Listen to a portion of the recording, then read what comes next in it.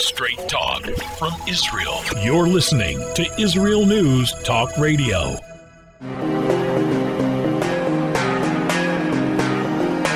Political hitman.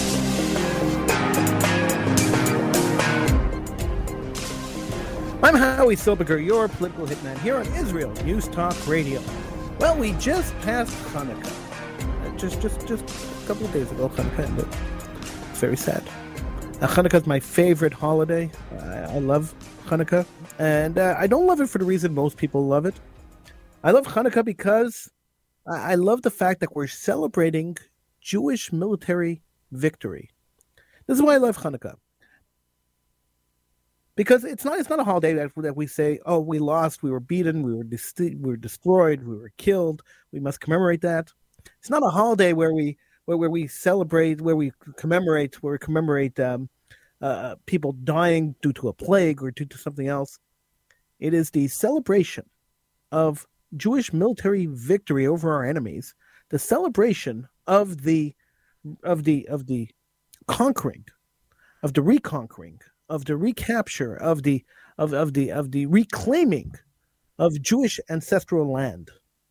And this is why we celebrate Hanukkah. Now, what makes me laugh, and I laugh every year about this. Usually, I do a show on Hanukkah. I didn't do a show this year on Hanukkah, but usually I do a show on Hanukkah. And when I do the show on Hanukkah, I usually ask the question, who are the Maccabees today? But I didn't do that this year. So, what makes me laugh about Hanukkah is when I see people who are anti-Israel, people who hate the state of Israel, people who call for the destruction of the state of Israel, lighting the menorah. That makes me laugh. I want to talk about this kind of the dichotomy of people who say they hate Israel, but celebrate Hanukkah, and it doesn't make any sense. It's illogical. And I want to talk about Jewish culture versus reality. I want to talk about all this right here on Political Hitman on Israel News Talk Radio. You could join me in the conversation, of course. You could join me in the chat room on IsraelNewsTalkRadio.com. You could call in North America 301-768-4841. In Israel 0265000151. Those numbers could, of course, be found on the top of the page at IsraelNewsTalkRadio.com. I'm Howie Silberger. This is Political Hitman on Israel News Talk Radio.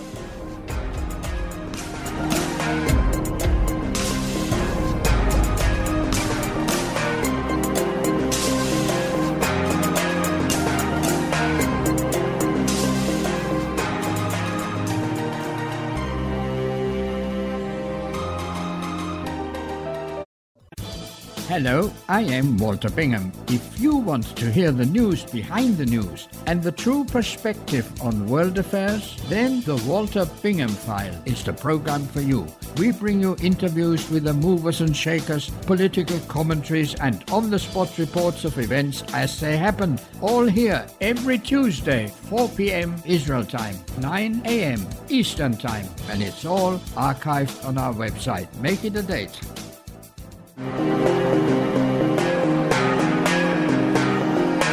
Political hitman.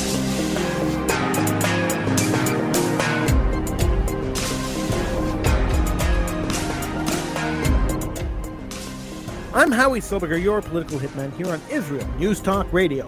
Feel free to join me in the chat room at IsraelNewsTalkRadio.com. The chat's always fun. You could also call in. The show is live, so you could call in. Numbers to call in North America 301-768-4841. In Israel, the number is 0265000151. Those numbers could, of course, be found on the top of the page at IsraelNewsTalkRadio.com. So Hanukkah just ended a few days ago, and as sad as I am that Hanukkah ended, I have to tell you that Hanukkah is my favorite holiday out of all the holidays in the entire world. In the entire world, exactly. All religions in the entire world. I love Hanukkah. I love Hanukkah because Hanukkah celebrates Jewish military victory. Yes, it does. And I laugh. I laugh every single year when I see people who are anti-Israel lighting the Hanukkah candles. This makes me laugh. So this year was no exception to the rule. I saw some people I know who hate Israel. They were lighting the Hanukkah candles. And I went over to one of them and I said, hey, listen, I'm just curious. More curiosity than anything else. Why are you lighting the Hanukkah candles? And the guy looked at me and he says to me, well, because I'm Jewish and that's what we do on Hanukkah. I said, okay, I could accept that. I said, but what is the significance behind lighting the candles? What are you signifying? And he says, well, it's the miracle of the oil. He says, in the temple was destroyed and they only found 1 day's worth of oil, and that day's worth of oil lasted 8 days. And I looked at him. I said to him, yeah, but why was the temple destroyed? And he said, well, the Assyrians came and they destroyed the temple, and so everything was in shambles. I said, and so the miracle of Hanukkah is the fact that the oil lasted for 8 days. 1 day's worth of oil lasted for 8 days. And he says to me, yes, 100% that's the miracle. And I said, I think I'm going to disagree with you on this one. Because there were a couple of miracles of Hanukkah, but that wasn't the main miracle. Sure, the oil lasted to 8 days. Okay. It doesn't normally happen, and that was a miraculous thing that the oil was able to last 8 days. But I think there was a bigger miracle when it comes to Hanukkah. I think that the celebration, the joy that we feel in Hanukkah, the celebration, the dancing and the singing and the laughing and the entire Hanukkah miracle is much more than just oil lasting for 8 days. The miracle of Hanukkah is the fact that a small army defeated a huge army and reclaimed Jewish ancestral land, reclaimed our holy temple. That's the miracle. That's the miracle. Sure, the candles lighting for 8 days, the oil is symbolic of the oil that they had there, that the 1 day of oil that lasted for 8 days. It's very symbolic of that. But I think the main miracle of Hanukkah is the fact that the Jewish people conquered their land. The guy looked at me and said to me, Howie, you're nuts. I went to Jewish school, he said, and you may not have gone to Jewish school, he says, but when I went to Jewish school, I went to Hebrew school, and the Hebrew school taught me that the miracle of Hanukkah is the 8 days, is the lamp, the lighting of the candles for 8 days. He says, so if you say anything else that you say, that's not what I learned in Hebrew school. And I looked at him and I said to him, well, maybe that's the problem with Hebrew school. Maybe that's the issue with Hebrew school. Maybe the problem is that they're not teaching Jewish history properly. They're not teaching Jewish holidays properly. They're not teaching what we really should be focusing on. Perhaps, just perhaps, Jewish history is being taught wrong in Jewish schools. He looked at me and says to me, how dare you say that? What kind of person do you think you are? You think you know everything? He went off on this whole tyrant, tyrannical, screaming at me. And I looked at him. I said to him, look, I'm not here to get into a fight with you. I'm not here to argue with you. I'm entitled to my opinion. You're entitled to your opinion. I respect your opinion. You respect mine. And I walked away from him because I learned a long time ago, over the years, that fighting with an anti-Israel person when they're celebrating the reestablishment of Israel would be kind of counterproductive. I didn't get into with him, and I should have really gotten into it, that in 1948, it was essentially an almost recreation of Hanukkah, and then in 1967, it was almost a full recreation of Hanukkah. But I didn't get into that with him. I didn't bother, because that point would have been lost on him. In 1967, we recaptured the Temple Mount. Israel finally, the Jewish people finally recaptured their holiest site in Judaism. And what do we do? So in biblical times, in the times of the Maccabees, what did they do? They recaptured the Temple Mount and they reestablished the temple, and they lit the menorah, and the menorah lasted one day's worth of oil, lasted for 8 days. That's what they did back then. What did we do? We recaptured the Temple Mount. It was a recreation of the Hanukkah story. It was a small army versus a big army versus a bunch of big armies. We won. We won a decisive victory, and we captured the Temple Mount. And we held in our hands, for the first time in generations, in many, many generations, we held in our hands, for the first time, the holiest site in Judaism. And what did we do as the Jewish nation? What did we do as Jews? We didn't light the menorah. We celebrated, we danced, we sang, we celebrated. We didn't light the menorah, though. We gave the keys to our enemies. Now think about this for a second, because it makes no sense. There's no logic behind it. There's no semblance of any kind of rational thought process behind it. Here we are, a nation who defeated our enemies decisively. Not even a question that Israel won the Six-Day War. And then Israel turns over the holiest site in Judaism to the enemy. And what does the enemy do? They immediately ban Jews from the site. What a full circle we ran in there. And why did that happen? Well, there are numerous reasons that happened, and none of them are political. And that's the horrific part of this whole story, is that the modern-day Hanukkah story, where the Jews recaptured the Temple Mount, and the Jews were theoretically able to build a temple on the Temple Mount, theoretically, we were there. We could have done it. But we chose not to, and we chose to turn it over. And the reason we chose to turn it over was not a religious reason. It was not a political reason. And I know I'm going to get a lot of flack for saying this, but I really believe that we didn't keep the Temple Mount because some of the Jewish leaders, and I'll use Jewish in quotation marks, some of the Jewish leaders that were running Israel at the time really didn't appreciate the Jewish religion. They really weren't religion lovers. They were socialists. They were communists. They did not like religion. And the fact that this was the holiest place in Judaism, while they may have been cognizant of that fact, they might have been really, really, really aware of the fact that this was the holiest place in Judaism,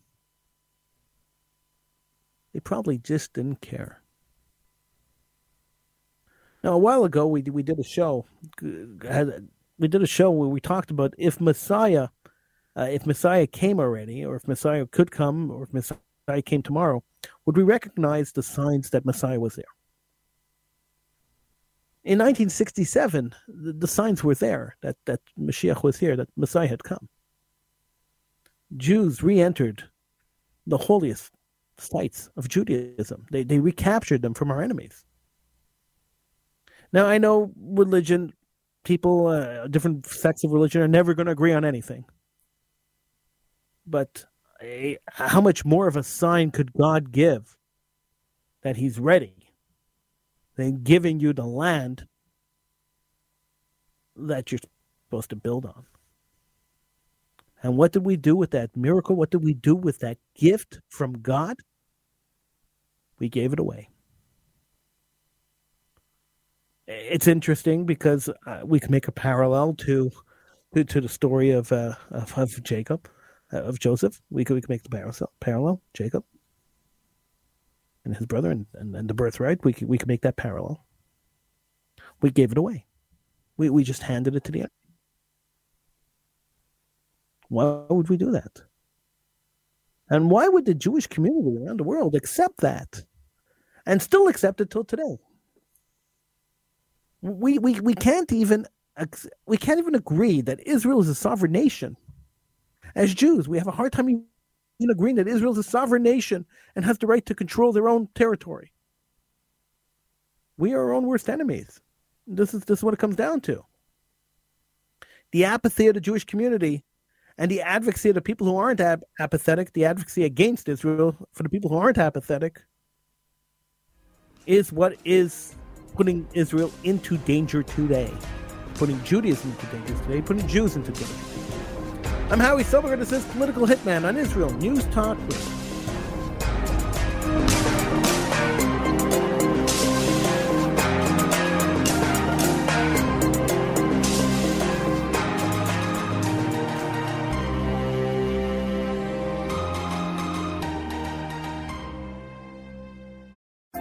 Hi, everyone. This is Andrea Simento from Jerusalem, inviting you to drop everything and join me on my show, Pull Up a Chair. We'll visit this week's quirky stories, meet fabulous guests, and discover my Israel. Together, we'll laugh, shout, and explain the topics that make us say, hey, we've got to talk about that.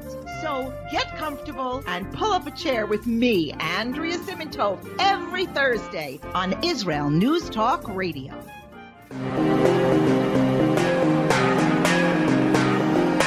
Political Hitman.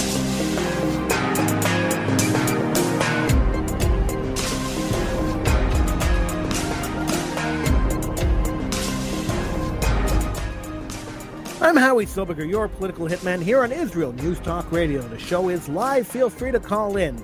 In North America, the number is 301-768-4841. In Israel, the number is 02-650-0151. You could join me in the chat room at israelnewstalkradio.com, where the chat is always exciting, always interesting, and always entertaining. That's the truth. It's always entertaining. So we were talking about Hanukkah, and I read today that in 1979, Jimmy Carter, the president of the United States at the time, was the first United States president to light the menorah. Now, think about the irony of this. That Jimmy Carter, the man who wrote a book, talk about how Israel, how the Jews stole the land from fictional people called the Palestinians, was the first president to light a menorah, to light the candelabra, which commemorates the Jewish conquering of Israel and Jerusalem. Do you not see the irony? Do you not see? I mean, there's a little bit of comedy involved in this. I think every president since Jimmy Carter, so every anti-Israel president since Jimmy Carter, has actually lit the menorah at the White House, which I find fascinating. That a president like Barack Obama could get up and light the menorah, and then a couple of days later insist that Israel give up half their country to a fictional people claiming the land. I think it's mind-blowingly fascinating that in 1 minute he could be saying, "Let's celebrate the Jewish conquering of Jerusalem," and then the next minute he could say, "Let's cut Jerusalem in half and give half to a fictional people who have a fictional claim to the land." It's mind-boggling. And it's mind-boggling that intelligent people, and I like to assume that most of the world are intelligent people. I like to assume that most journalists, I work with a lot of journalists, I know a lot of them aren't so smart, but I like to assume that most journalists that work in media are relatively intelligent people. And I just don't understand that when it comes to Israel, and I don't get it, but when it comes to Israel, they seem to have a problem connecting the dots. There seems to be a problem going from point A to point B. Point A being that Jews are the indigenous people to the land of Israel. I mean, Jews are named after the land that they came from, Judea. So they're the indigenous people to this land. And B, that the Jews came back and retook the land that they were the indigenous people for. People who have been called Jews for eternity, retook the land of Judea, and some politicians and some journalists claim that they don't have a claim, that Jews don't have a claim to the land. It's awfully confusing to me that intelligent people who are very intelligent in a lot of other things seem to have this blockage in their brain when it comes to Israel and Jews. And we've discussed this before, and I talk about this topic a lot because this blockage doesn't come from nowhere. So we could blame some of the blockage. We could blame some of this mental block on the fact that big corporations and billionaires who run these corporations, and keep in mind, world media is run by 4 companies. So people who run these 4 companies, or at least 3 of the 4 companies, have a personal dislike to either Jews or to Israel. So we keep that in mind, and that taints. Rot starts from the top down, so that taints the. All right, so technical problem fixed. We're back. All right, I'm Howie Silberger. This is Political Hitman, and some live radio. This is what happens. Sometimes technology. An old man once told me. I've been working in radio a long time. An old man once told me. Technology works as long as it works. I mean, that's such a great line, isn't it? I mean, it's quite obvious, but that's what it is. So sometimes you get technical glitches. What happens when you're doing a live show? Thank you for being patient, and we're back, and I'm happy to be back. And I was just talking about how I feel that it's really problematic to me that there are journalists out there that really do not feel that they have to be objective in any way, shape, or form. I think it's really detestable that we have situations where people are working for media companies that the publisher of the media company hates Israel, and the journalists are forced to hate Israel. If a guy wants to work for CNN, he can't come on to CNN and claim to be an Israel lover. He has to have some kind of negativity towards the Jewish state. I remember years ago, I was working for a newspaper, and I went to cover a pro-Israel rally. And at the time, I was a young journalist. I had just started covering. I started working for newspapers, and I went to cover this pro-Israel rally, which was a rally that happened every year. And the story basically wrote itself. It was really like one of those. Send a kid out to do, the story that nobody wants to do. So I went to this rally, and I said, I'm going to do it a little differently. And instead of writing the same story, 5,000 people showed up to the rally, and this guy spoke, and that guy spoke, and everybody was happy, and look at the joyous crowd, blah, blah, blah, blah, blah. I decided to do it a little differently, and I went and I interviewed the organizers of the pro-Israel rally. Then I went and interviewed the people who were protesting against Israel at the rally. And I wrote a balanced piece presenting both points of view. Not that I wanted to really highlight the anti-Israel point of view. I felt that, if this was happening at a rally and the rally was there and there were counter-protesters and people were making political points on one side, maybe we should balance it out, as a journalist should, with a well-rounded article covering both sides of the issue. I handed the article in. The Israeli publisher of the newspaper I was working for called me up and said to me, "You think I'm going to publish this? You got to change it. You take out all the anti-Israel stuff, only pro-Israel stuff in my newspaper."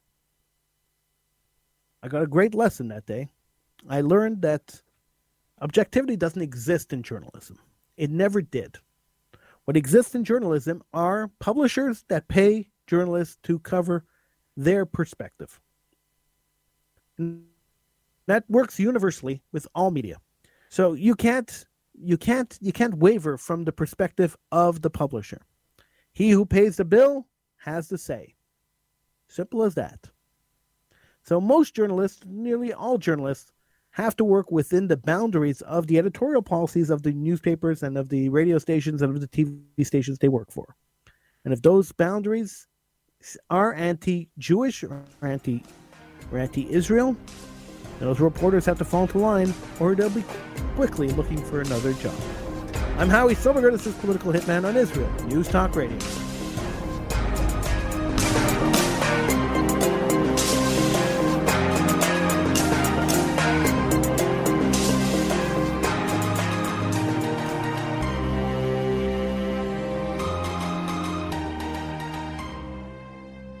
Are you interested in transforming your life, drawing closer to the Creator, and uncovering the deeper meanings and hidden treasures in the Hebrew Bible? Then join me, Rav Yitzhak Michelson, And me, William Hall, on the Science of Kabbalah, where we are seeking to narrow the gap between what we understand of our physical and spiritual worlds. So make sure to tune in every Tuesday at 5 p.m. Israel time, 10 a.m. Eastern Standard Time, here on Israel News Talk Radio. Political hitman.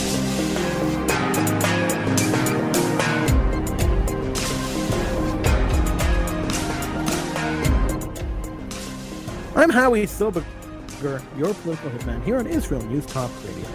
Let's talk. I'm hosting this show. It's live, and I know you're listening because I see you out there. I know you're listening, and it'd be nice to talk to you. You see, when we do talk shows, when we do live talk shows, the reason we do them live is because we want audience interaction. That's the whole idea of doing a talk show live. When we don't get the audience interaction, we know that you're listening, and we know that you might be a little shy calling in. That's fine. Don't worry, I don't bite. But when we don't get the interaction, it makes the show a lot less fun. Not less fun to do, but less fun to listen to, it's less energetic. So it'd be really nice to speak to somebody. It'd be really nice if you called in and we had a conversation on the topic. You could call in. The numbers are in North America, 301-768-4841. In Israel, the number is 0265-00151. If you're too shy to call in, and that happens, I've been there. I've seen people who are really way too shy to call in.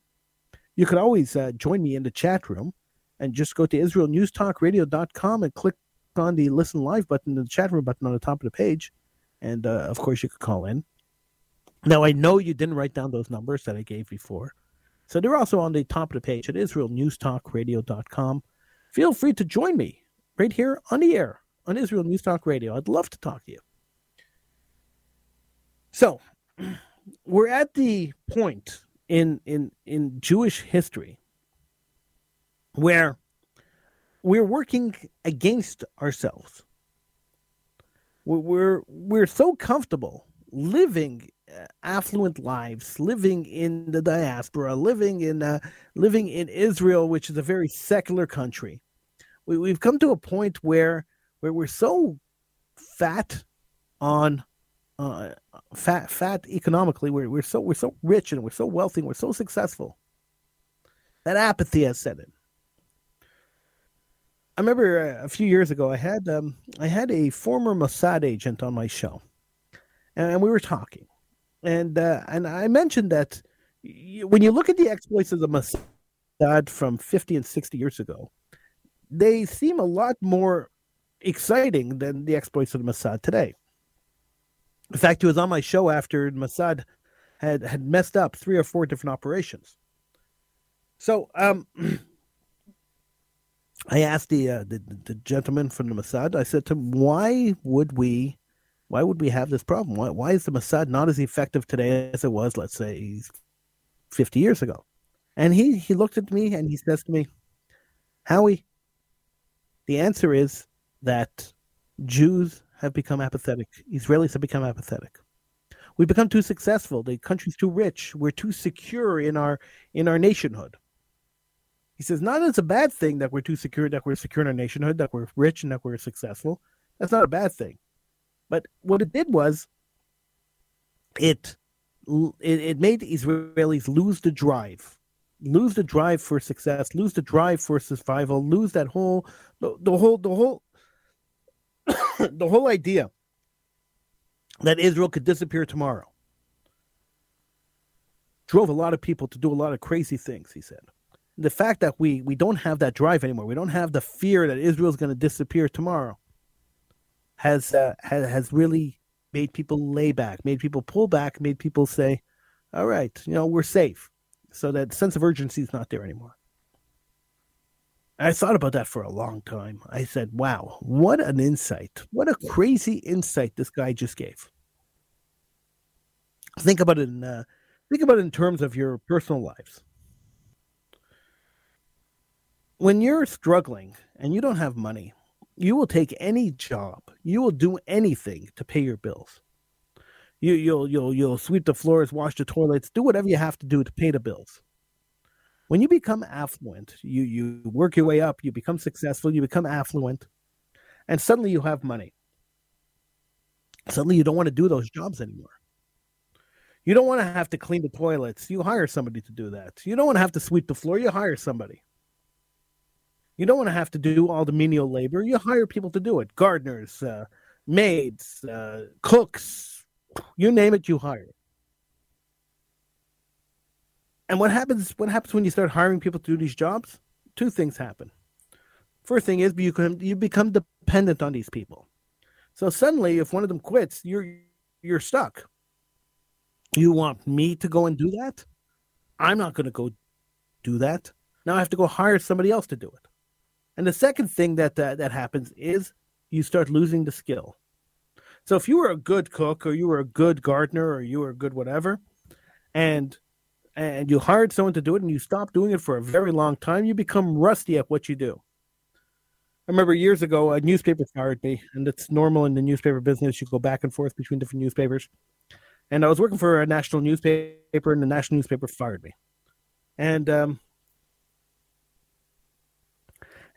so when they fired me, I had a no competition clause, and they fired me, and that clause came into effect whether I quit or they fired me. And I had to sit out for months and months and months before I could get a job somewhere else. And so I sat at home, and I think it was 4 or 5 months I had to sit at home, and I wasn't allowed publishing anything anywhere. So I couldn't publish online. I couldn't write anything, couldn't publish anything. I was able to do my radio show because that was separate from the newspaper contract, but written word I wasn't allowed to do. So basically I didn't write anything for months, nothing publishable. I got hired by another newspaper just 4 or 5 months later, whenever the contract ran out. I got hired by another newspaper. And the first thing they wanted me to do, they gave me a column to write. It was a conspiracy theory column. I had to write about conspiracy theories. Okay. 750-word column. When I was working for the previous paper 5 months before, to write 750 words used to take me, a half hour, 45 minutes. I'd have the rough draft of the column done. It'd take me an hour to have the whole column done. I sat down to write the column after 4 months of not writing a column. And it took me 3 hours to write the first column. And I couldn't understand why it was taking me so long. Something that was just second nature to me, something I was able to do, and something that I didn't even have to think about. Now it was taking me so long to do it. And then it hit me that it took so long because I was rusty, because I hadn't done it in a long time. It just took forever for me to be able to get to do it.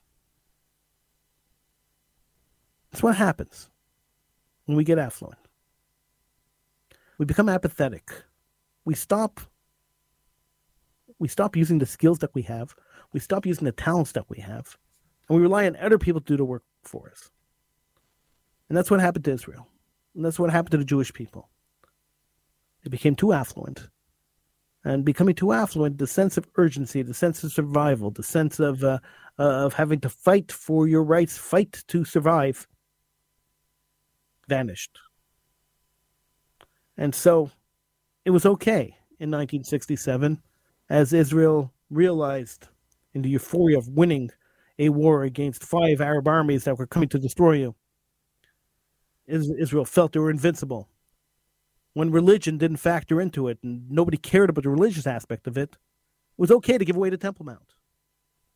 It was okay for the Mossad to drop their guard and to fail a few times because they were so successful in the past. And so we don't have the sense of urgency. We're not going to get destroyed. 1 failure, 2 failures, 3 failures isn't going to destroy the country. So who cares? And it's okay for 55% of Jews in North America to intermarry, because there's still another 45% that aren't. This kind of apathy is destroying our people.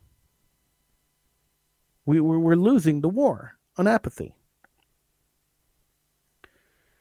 And because we're losing the war with apathy, we're getting seriously damaged. And it gets to a point where the damage to the hull gets so much that the water starts leaking in. and eventually the boat sinks. Apathy, believing that we're invincible, believing that because we're successful, nothing could ever happen to us, is probably the worst business decision anybody could ever make, and the worst decision any country could ever make. I will venture to say that Jew hatred around the world has not changed at all since World War II. I will venture to say that even though we are affluent, that affluence could disappear in minutes, in seconds, when some government decides that they're tired of the Jewish population. We've seen it before, and as we all know, if we don't remember history, we're bound to repeat it. So let's learn from the mistakes of history and understand that no matter how assimilated you are, that no matter how much you think you're an accepted member of the population, no matter how much money you have or how successful your business is, you're always a Jew.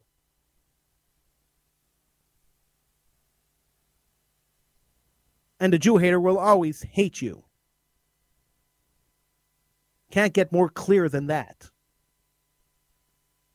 History has proven it over and over and over again. And yet, for some reason, it still hasn't penetrated our skulls.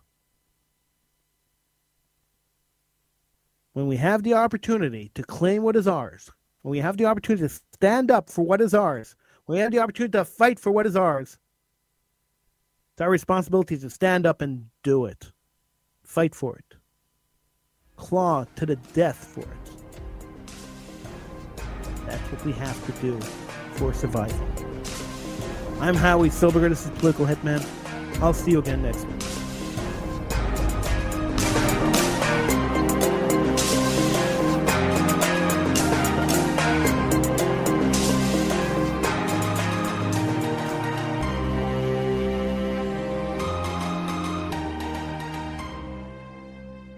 If you love Israel News Talk Radio, then you'll love our Facebook page. We keep you up to date on what's happening in Israel, plus little surprise treasures that we don't share on the radio. Go now to follow us on Facebook. Just look for the Israel News Talk Radio Facebook page, and don't forget to subscribe and follow us by clicking on the like button. We post great stuff there that you'll want to share. Israel News Talk Radio on Facebook and Israel News Radio on Twitter. If you're hearing this message, everyone else can too. Advertise with Israel News Talk Radio and get your message out to people. We'll build a personalized package for you. Contact advertising at israelnewstalkradio.com. Straight talk from Israel. You're listening to Israel News Talk Radio. Hey, this is Jake in Anchorage, Alaska, and I love listening to all the super interesting interviews and up-to-date information on what's happening in Israel. Hello, this is Anna King, originally from London, now living in Israel. And what can I say? Israel News Talk Radio is my cup of tea. My name is Bhaskar. I'm from India, and I love listening because you get to know the truth and wonderful voices from this lovely country. Mom! Okay, wait a minute. Hi, this is Chava Dax, and I'm calling from the rolling hills of Ma'ale Adumim, just north of Jerusalem. I always listen to Israel News Talk Radio to get all the latest news and commentary and to keep me up to date every day. This is Sarah Dax from Ma'ale Adumim, and I'm 12. I wish Israel News Talk Radio was boring so my mom wouldn't listen to it all the time. Mom! You're listening to Israel News Talk Radio. News, opinion, and more. You're listening to Israel News Talk Radio.